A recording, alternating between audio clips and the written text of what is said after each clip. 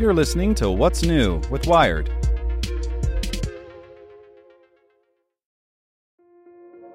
This episode is brought to you by Kia's first three-row, all-electric SUV, the Kia EV9, with available all-wheel drive and seating for up to 7 adults, with 0 to 60 speed that thrills you 1 minute and available lounge seats that unwind you the next. Visit kia.com/EV9 to learn more. Ask your Kia dealer for availability. No system, no matter how advanced, can compensate for all driver error and or driving conditions. Always drive safely.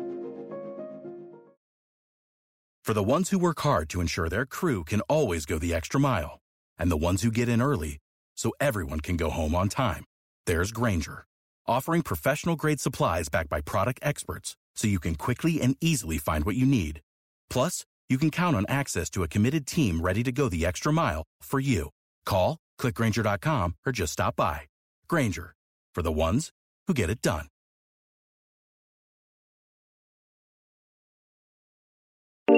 Hello, my name is Zeke Robison, and this is Wired.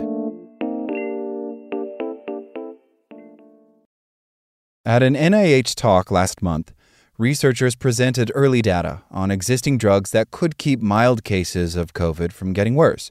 This could be a huge boon for treating the disease, given that most of the drugs you may have heard of, like remdesivir and dexamethasone, are for people who are already severely ill. Now, one drug in particular, an antidepressant called fluvoxamine, has some promising trial data, though the drug is still a ways away from becoming part of the standard of care for COVID patients. At the same presentation, scientists shared that ivermectin, which had some encouraging early results in small studies, doesn't help prevent or treat COVID. All of this data hasn't been peer-reviewed or officially published yet, but the trial is well-respected, which means that more definitive answers about how we can treat mild COVID may be on the way. In other news, Idaho officials announced that the state had started using crisis standards of care to determine how to allocate resources in northern hospitals that are overwhelmed by serious cases of COVID. The state's case count has risen dramatically recently, and it has one of the lowest vaccination rates in the country. Affected hospitals are now allowed to determine who has access to scarce resources like ICU beds based on how in need the patients are and how likely they are to benefit from care.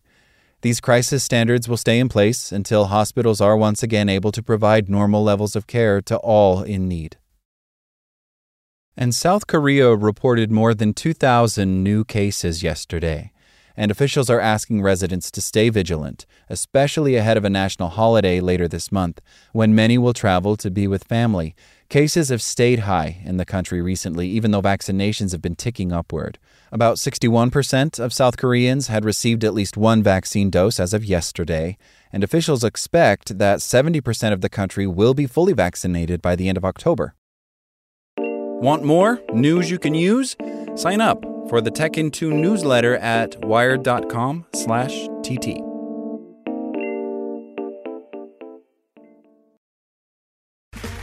Okay, round 2.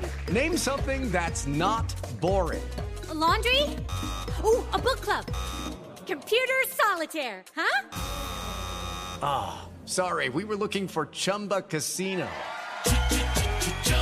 That's right. ChumbaCasino.com has over 100 casino-style games. Join today and play for free for your chance to redeem some serious prizes. ChumbaCasino.com. No purchase necessary. Void where prohibited by law. 18+. Terms and conditions apply. See website for details.